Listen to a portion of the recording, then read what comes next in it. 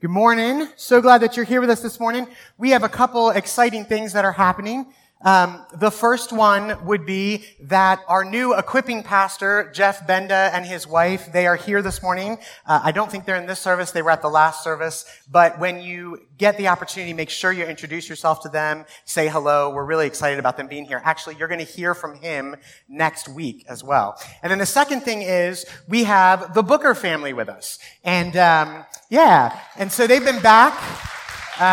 They're global partners of ours. We sent them back to Indonesia a while ago.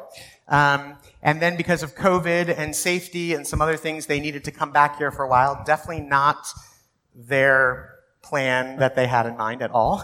But God knows what he's doing, and they came back. And now they have the awesome opportunity of going back this next Sunday. And so because of the security issues and the things that go on, we can't do this online, but as a church body, we can pray for them in person today. And so we're going to be doing that in a moment, but I want you to hear first from Scott. Good morning. We just wanted to say quickly how grateful we are for the prayers and the support we have received through you all in Uniontown. We have seen God's faithfulness to us through you all, and we're grateful for that. The mission here at UBC is to love God most and others best, and that's the Great Commandment, and that fuels our motivation for the Great Commission to go and make disciples of all nations. And so we see ourselves just as an extension of you all and UBC, just on the other side of the world. So we're grateful for your partnership, your prayers, and support. We're excited to get back, see what God will do in us and through us for his glory there. So we continue to covet your prayers, and want you guys to know that we'll be praying for you all as well. Awesome. Yeah, let's stand as we pray for them. Heavenly Father, we thank you for today and come to you this morning with such gratitude for the Booker family. We thank you for the clear call on their lives and their willingness to serve you. We thank you for the opportunity as friends and as a church body to know them, to get to know them, for some, and to love them and to support them. Looking back, Lord, we see so clearly your hand on their lives and your provision for them. You've given them wisdom. You've given them clarity in making decisions when they needed it. You've provided smooth travel, housing, vehicles, medical care. Lord, we could go on and on. There are so many ways that you've been faithful. As they leave us, Lord, we have no doubt that you go with them, and we ask you to continue to provide for them. I ask that you would give them eyes to see the big and the small ways that you are working, and Lord, we'll give you all the glory for those things. And Father, we are so thankful for the blessings that you provided to this family while they've been home. And in looking forward, we just ask for complete travel protection and safety. Father, this trip will take them halfway around the globe. And we just ask that you be with them and their family to have all the arrangements go as planned. And Father, when they get there, we just continue to ask for you to secure housing for them, that they would be able to put down roots, to join the community and have some sense of normalcy and a place to call home while they're there. We ask that you continue to be with them with schoolwork. Just be with the kids as they adjust to doing school differently in Indonesia. And Lord, we just ask for you to be with the entire family as they have the challenging task of taking on the language. A lot of progress made so far, but I just ask that you continue to give them the patience and the ability to learn the language well. As that will be their key to cultivating relationships, Lord, which is really the ultimate reason why we are sending them, is to further your kingdom, to spread the gospel, and the language we know is a critical component to that. And Father, as a church, we just ask you to continue to challenge us in our support of this family, whether it be frequent communication, financial support, or most importantly, consistent and fervent prayer for this family as they answer your call and obey you on this mission. And Father, as we transition to the sermon now, I just ask that you be with Mark. Speak through him, and only you know how to. And open our hearts and minds to what you would have us to hear. It's in your precious name we pray. Amen. Amen. You can have a seat.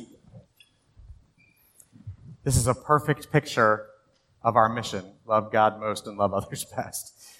So this morning, we're going to take the next 3 weeks and we're going to walk through some of the basics of our faith that we find in our mission statement. Love God most and love others best. My prayer is that over these 3 weeks, you would connect deeply with the messages. And although the truths are simple parts of our faith, they're vastly complex and deep. I'm praying that God would take you to a new level of understanding on these topics. Today, we're going to dive into love God most. Look, loving God most is such a simple statement, and yet there is so much wrapped up in that one simple phrase. In order to understand this phrase, we need to understand love. First, many of us have a twisted or messed up view of love. Maybe it's because of the poor example that your parents set for you in love. Maybe it's because our society is so me-based that your version of love circles around your wants and your desires. What's amazing is that God is the absolute definition of love. He's not only what it means to love, but he is love itself. It's his nature. Love is God. So when we discuss love, our definition, our source of understanding of love comes from our knowledge of him. 1 John 4:10. This is love, not that we loved God, but that he loved us and sent his son as an atoning sacrifice for our sins. This morning, I want to camp out in a verse that many of you know and probably love. Honestly, some of you might even have it on your wall in your house. It's Zephaniah 3:17, and it says this. The Lord your God is with you, the mighty warrior who saves. He will take great delight in you. In his love, he will no longer rebuke you, but will rejoice over you with singing. First, to understand love, we need to understand God's love of us. Remember, God is the definition of love. Let's go through this verse phrase by phrase, okay? The first phrase, the Lord your God is with you. God is with you. That sounds so simple, and yet it's so deep. God, yes, the God of the universe, the God who created the earth, the planets, the galaxies, the stars, the animals, the seas, the creation, wants to be with you. He doesn't just want to know about you or see you in a distance or hear about you. No, he wants to be with you. I can't wrap my head around that. Think of a person. Think of a celebrity. Maybe it's a pro athlete or a singer or something. Imagine the fact if that person that you admire wanted to hang out with you day in and day out. Really wanted to be with you, like do life with you. Like they call you up and say, hey, let me get your opinion about this, or I'm thinking about this. That would be way cool. For me, the celebrity that comes to mind is Lamar Jackson. I'm totally kidding. If you guys know me, I am not a sports person. That is definitely not me at all. No, for me, it's probably someone like Andre Bocelli. And I probably just lost some of you, and you're like, who is that? He's a singer. He's an amazing, amazing singer. The thought of him like calling me up and saying, hey, I wrote this new tune. Do you want to hear about it? That would be amazing, right? The bottom line is, that's what this verse is saying. The person who created Lamar Jackson, the God who created Andre Bocelli, he wants to be with you. Wow. Don't forget that simple fact. The God of the universe wants to be with you. Second, in that verse, The phrase is the mighty warrior who saves. Our God is a mighty warrior, and he wants to save you. He rescues you and me from death. Let's be honest, without God, we are on a destructive path. I know I am. Without the love of God, I'm on a path to really nowhere good. We're all sinners. We're all messed up. We all get off track. If you're a parent, you know this or you've seen this the moment your little one is with you. Sin is our nature. So when Isabella, our youngest, when she was probably 1 or 2, my wife would put a bowl of fresh fruit on the kitchen table. And really that was there for me because it means I wouldn't eat chips or something. I would eat something healthy. But the bottom line was it was always there. And in the morning, I would come down and there would be like an apple and there'd be this little bitty bite mark right out of the apple. And every time I would say, "Hey, Bella, did you take a bite of that apple?" "No, Daddy, it wasn't me." Happened again and again and again. Finally, my wife got a little wiser to the fact, and she went out to Michael's and she bought those plastic apples. They looked pretty, and they looked pretty real. Honestly, actually, I brought it with today. This is the one we kept it because it was such a cool story to remember. So here's the apple, right? So I come down, and sure enough, if you can see, here's Bella's little teeth bite marks, right? And I look at Bella and I say, "Bella, did you take a bite of the apple?" And she said, "No, Daddy, it wasn't me. The only problem was there was styrofoam all over her mouth." No, that's the truth. That's our nature. Sin is our nature, even as little as that. Remember that God's very nature is love. So with the absence of God, love is not even in the equation. It's not an option. He did this by the amazing story and his work on the cross. He died for you and for me. He chose to die in your place in one of the most excruciating ways possible. If you choose to acknowledge that and live for him, the mighty warrior saved you. He rescued you from death itself.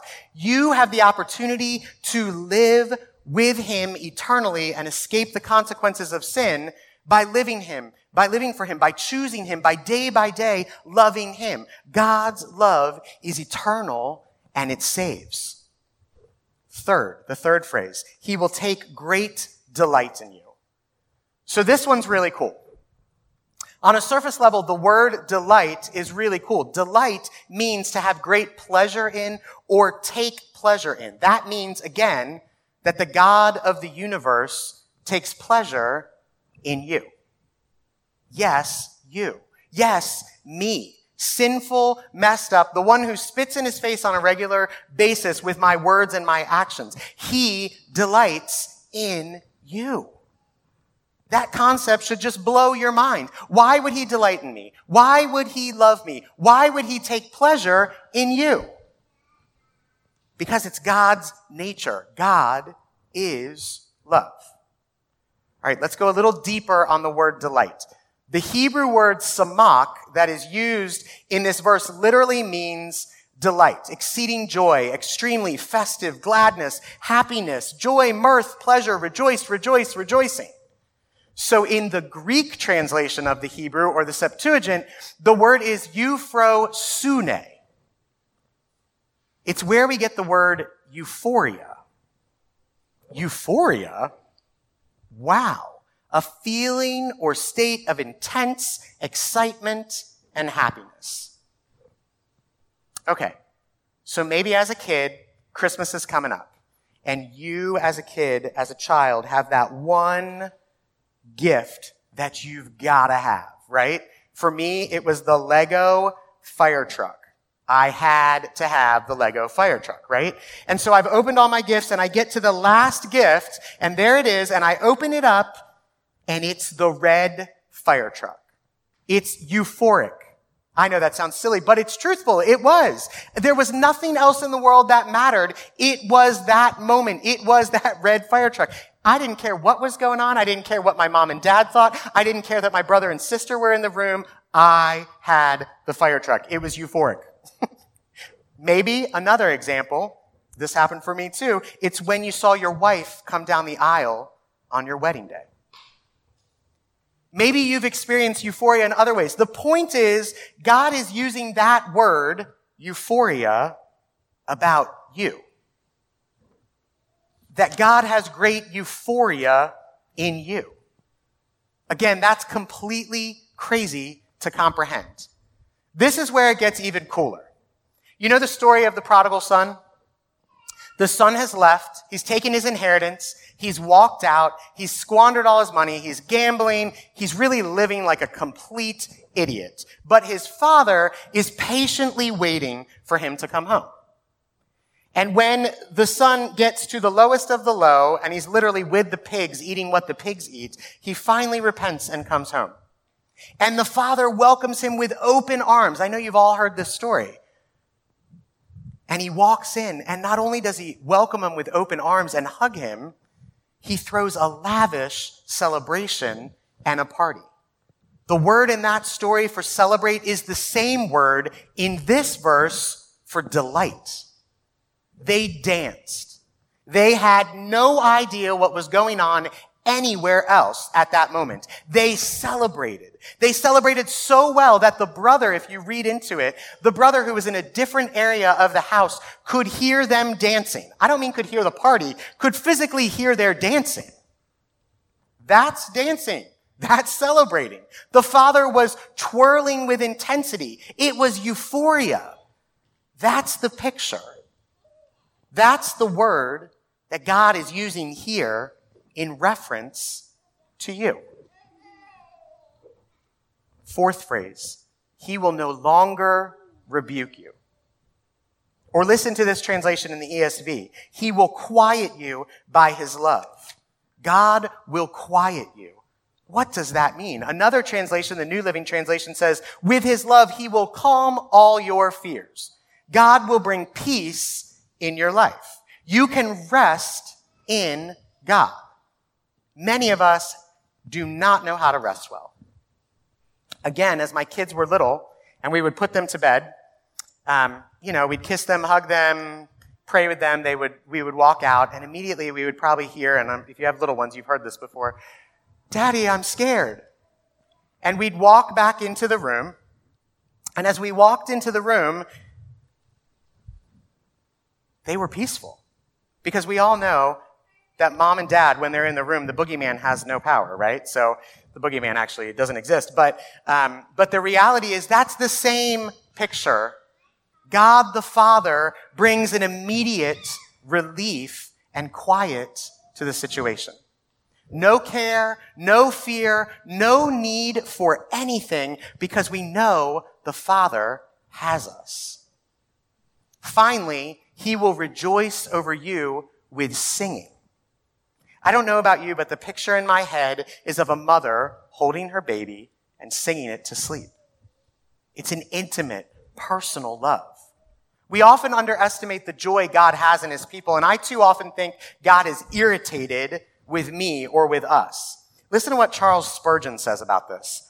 Faulty as the church is, and we know it's faulty because it's made up of us, the Lord rejoices in her. While we mourn, as well we may, yet we do not sorrow at those that are without hope. God does not sorrow. His heart is glad, and he is said to rejoice with joy, a highly emphatic expression. God is rejoicing with the understanding and the thought of you, of me, you, his creation. Why? Because his view of you is that of holiness and righteousness because of Jesus' death for you. Past forgiven, present forgiven, and future forgiven because you love and you've chosen to walk with him. We hear a lot about God speaking in the Bible, right? The whole creation account. But very few times do we hear of God singing. Actually, in my studies, we hear of Jesus and his earthly ministry singing with the disciples, but this was the only time I could find where we hear of God the Father singing. What's amazing about the singing is he chose to use that word, that illustration, the mother singing her baby to sleep, that illustration about you and about me. That's love, a pure joy and love, and he uses that completely about us. Listen to some of these other verses on loving God. 1 John 4. Dear friends, let us love one another, for love comes from God. Everyone who loves has been born of God and knows God. Whoever does not love does not know God, because God is love. This is how God showed his love among us. He sent his one and only Son into the world that we might live through him. This is love, not that we loved God, but that he loved us and sent his Son as an atoning sacrifice for our sins. Dear friends, since God so loved us, we also ought to love one another. 1 John 4:16. And so we know and rely on the love God has for us. God is love. Whoever lives in love lives in God, and God in them. Isaiah 54:10. Though the mountains be shaken and the hills be removed, yet my unfailing love for you will not be shaken, nor my covenant of peace removed, says the Lord who has compassion on you. Romans 5:8, but God demonstrates his own love for us in this: while we were still sinners, Christ died for us. Psalm 136:26, give thanks to the God of heaven, his love endures forever. Psalm 86:15, but you, Lord, are compassionate and gracious God, slow to anger, abounding in love and faithfulness. Deuteronomy 7:9, know therefore that the Lord your God is God. He is the faithful God, keeping his covenant of love to 1,000 generations of those who love him and keep his commandments. Words like compassionate, gracious, forever, faithful. Listen to how David describes it in Psalm 18, verses 1-3. I love you, Lord, my strength. The Lord is my rock, my fortress, and my deliverer. My God is my rock in whom I take refuge, my shield and the horn of my salvation, my stronghold. I called to the Lord who is worthy of praise, and I have been saved from my enemies. David starts in that and he says, I love you, God. And then he lists out many attributes or benefits of God's love. He uses words like rock, fortress, deliverer, shield, salvation, stronghold. He is perfectly expressing that he loves God, or he's saying, I love you, God, because God is love. The basis of our love for God is, in fact, the very list that David is describing. Are you guys getting the picture? God loves you. God loves me. The benefits of God's love are huge. His attributes point to the very fact that God is love. I was talking with my mom, and I really think one of the things that we take for granted today is the fact that we don't understand or we forget God's love for us. It sounds so simple. Honestly, it sounds even a little Christian-y if I'm honest. But if we really understood his love, if we really understood or could comprehend his vast love for us, for you, we wouldn't act the way we do many times. In my life, God has used some extraordinary circumstances to point me to his love for me. And I can say after 42 years, of which 26 of them, I've really been trying hard to live for Jesus in my life, I'm just scratching the surface. See, one of my biggest issues or struggles has been in my life is performance. Somewhere along the way, I got in my head that I need to perform for everybody else. I don't mean sing well or literally physically perform. No, I mean I need to perform for the approval of others. I think a lot of us do that with social media, if I'm honest. In my messed up brain, I believe that love would come from pleasing and performing others. It's a deep, deep struggle in my life. One that really sounds kind of surface, but if I shared the complexity of how it's impacted me physically, mentally, spiritually, you'd be amazed. In fact, I've been in counseling for a lot of years, and it comes back to this root issue. Yes, one of your pastors gets help with counseling. And because of this, it's clouded my understanding of God's love for me. See, I constantly think I need to do so God will love me. And the basic principle here is all God is asking of me is to accept his love for me. Be, not do. So as I was writing this message, I was struggling to communicate how God loves you when that's a hard concept sometimes for me. It brought me back to a really cool moment in my walk with Jesus. It was a time I was on a missions trip. I was halfway across the world, actually with the Bookers. I was sitting on a white sandy beach with crystal blue waters in front of me, and it was a day off that we had, and I had the whole day to just sit there and soak in God and creation and commune with him. And he really spoke to me that day with the opposite side of the equation. And none of it had to do with what I was doing. It was simply God's desire and love for me. None of it was based on me. It was just a clearer understanding of God's love for me. Listen to my journal that day. My God doesn't force me, but he compels me. My God doesn't just love me, but he actually likes me. You've heard Frank say that in the past. My God doesn't sit at a distance, but he wants to be and communicate with me. My God doesn't talk about me. He talks with me. My God doesn't have a list for me to do. No, he has an itinerary. My God doesn't expect me to, but he anticipates I will. My God doesn't scold me, but he prunes me. My God doesn't use me, but he serves me. My God doesn't push me, but he waits for me. Listen to this one. My God doesn't need me, but he wants me. Do you see the difference? It's his love of me. It's his love of you that compels me, that compels us to love him most. So simple, yet so confused and distorted because of our messed up views of God. Do you understand God's love for you? Do you really understand it? My guess is in this room, there's probably some distorted views in your life that clouds your understanding of God's love. Yes, we can all say the Sunday school answer of John 3:16. But do we live, breathe, and grasp his love? If the answer's I'm not sure, or maybe even it's no, ask him to show you. Ask him to reveal his love for you. Ask God for a true understanding of his love of you. So this morning we've talked all about God's love, all about how God loves us, the benefits of God's love.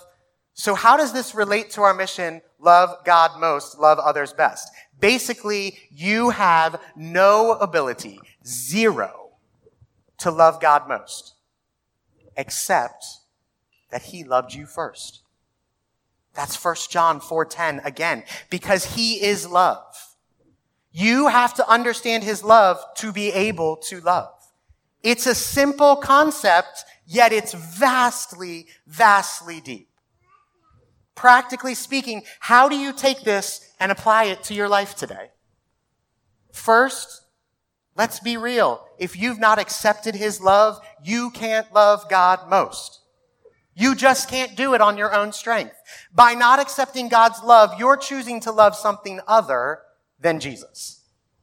Yes, we're all sinners. Yes, God loves us all, but you must choose to accept the free gift of salvation in order to love God most.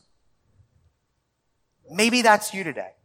Maybe your life's in shambles. Maybe you're realizing how messed up you are right now. Maybe there's a tug on your heart. If that's happening, you know what that means.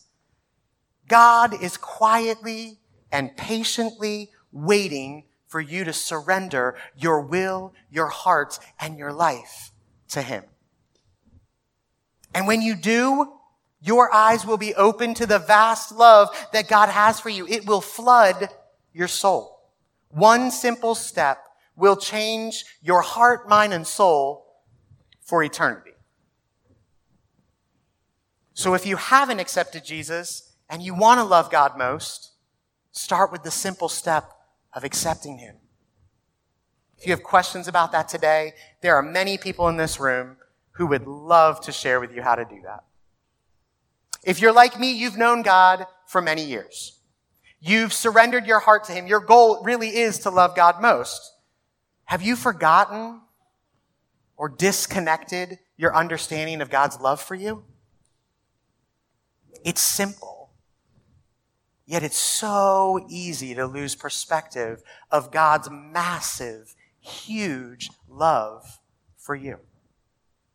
God loves you today, sinful, messed up, and needing grace. Maybe you've slowly stepped away from God. He loves you. God loves you in some of the darkest moments. Maybe you looked at porn this week. God loves you in that moment. Maybe you were a jerk to a friend. God loved you in that moment. Maybe you cheated or you stole this week. God loves you. Maybe you had some internal anger or frustration. I honestly really struggled with that this week. God loved me then. God loves me. God loves you. Maybe you're struggling to forgive someone who has really hurt you. God loves you. Maybe your heart has become completely numb. God loves you. Maybe your fear and anxiety have overwhelmed or overcome you. God loves you. Maybe you're stuck in your faith. God loves you. God loves you and offers free and full forgiveness. This doesn't mean you can just accept God's love and then do whatever you want. No, that's just it. If you've been changed by God's love, you want to love him most. There's a pastor in years past who fell really far from grace. He made some huge, huge mistakes. And when he repented, listen to what he said. So no matter where you go, how far you run, or how stubborn your roaming may be, he will never stop coming for you with infinite amounts of gritty grace and forceful forgiveness. It is, in fact, his joy to come after you. Furthermore, your lostness doesn't annoy God, and it doesn't throw him off. In fact, it gives him an opportunity to do what he loves to do. Find you. What I'm asking this morning is to not concentrate on how to love God most. It's not about you doing. Instead, get the priorities straight. Focus on the vast, never-ending, overwhelming love of God for you. Be with God. Experience his love. Because when you've encountered God, it's then that you can love him most. He is love. And if you're stuck and you're saying, I'm not encountering God right now, remind yourself of his love for you. Camp yourself in Scripture on his love for you. Study, meditate, pray, commune with God. For when you immerse yourself in God's love, you can't help but worship. You can't help but love God most. Let's pray. Lord, thank you for this morning. Although it's a simple concept, love God most, I think we can very quickly and very easily lose perspective. So this morning, I pray if there's anyone here who doesn't know you, who hasn't surrendered their heart and their will over to you, Lord, would you flood them right now with your love? And may they not leave without reaching out to someone and talking to them about accepting you. And Lord, for us who maybe often just lose perspective on how much you love us, I pray, Lord, that you would flood our souls, that we would take the step of knowing you, of diving into your word, of experiencing your love, so that we can love God most. Lord, thank you. It's in the mighty, powerful, holy, loving, precious name of Jesus we pray. Amen.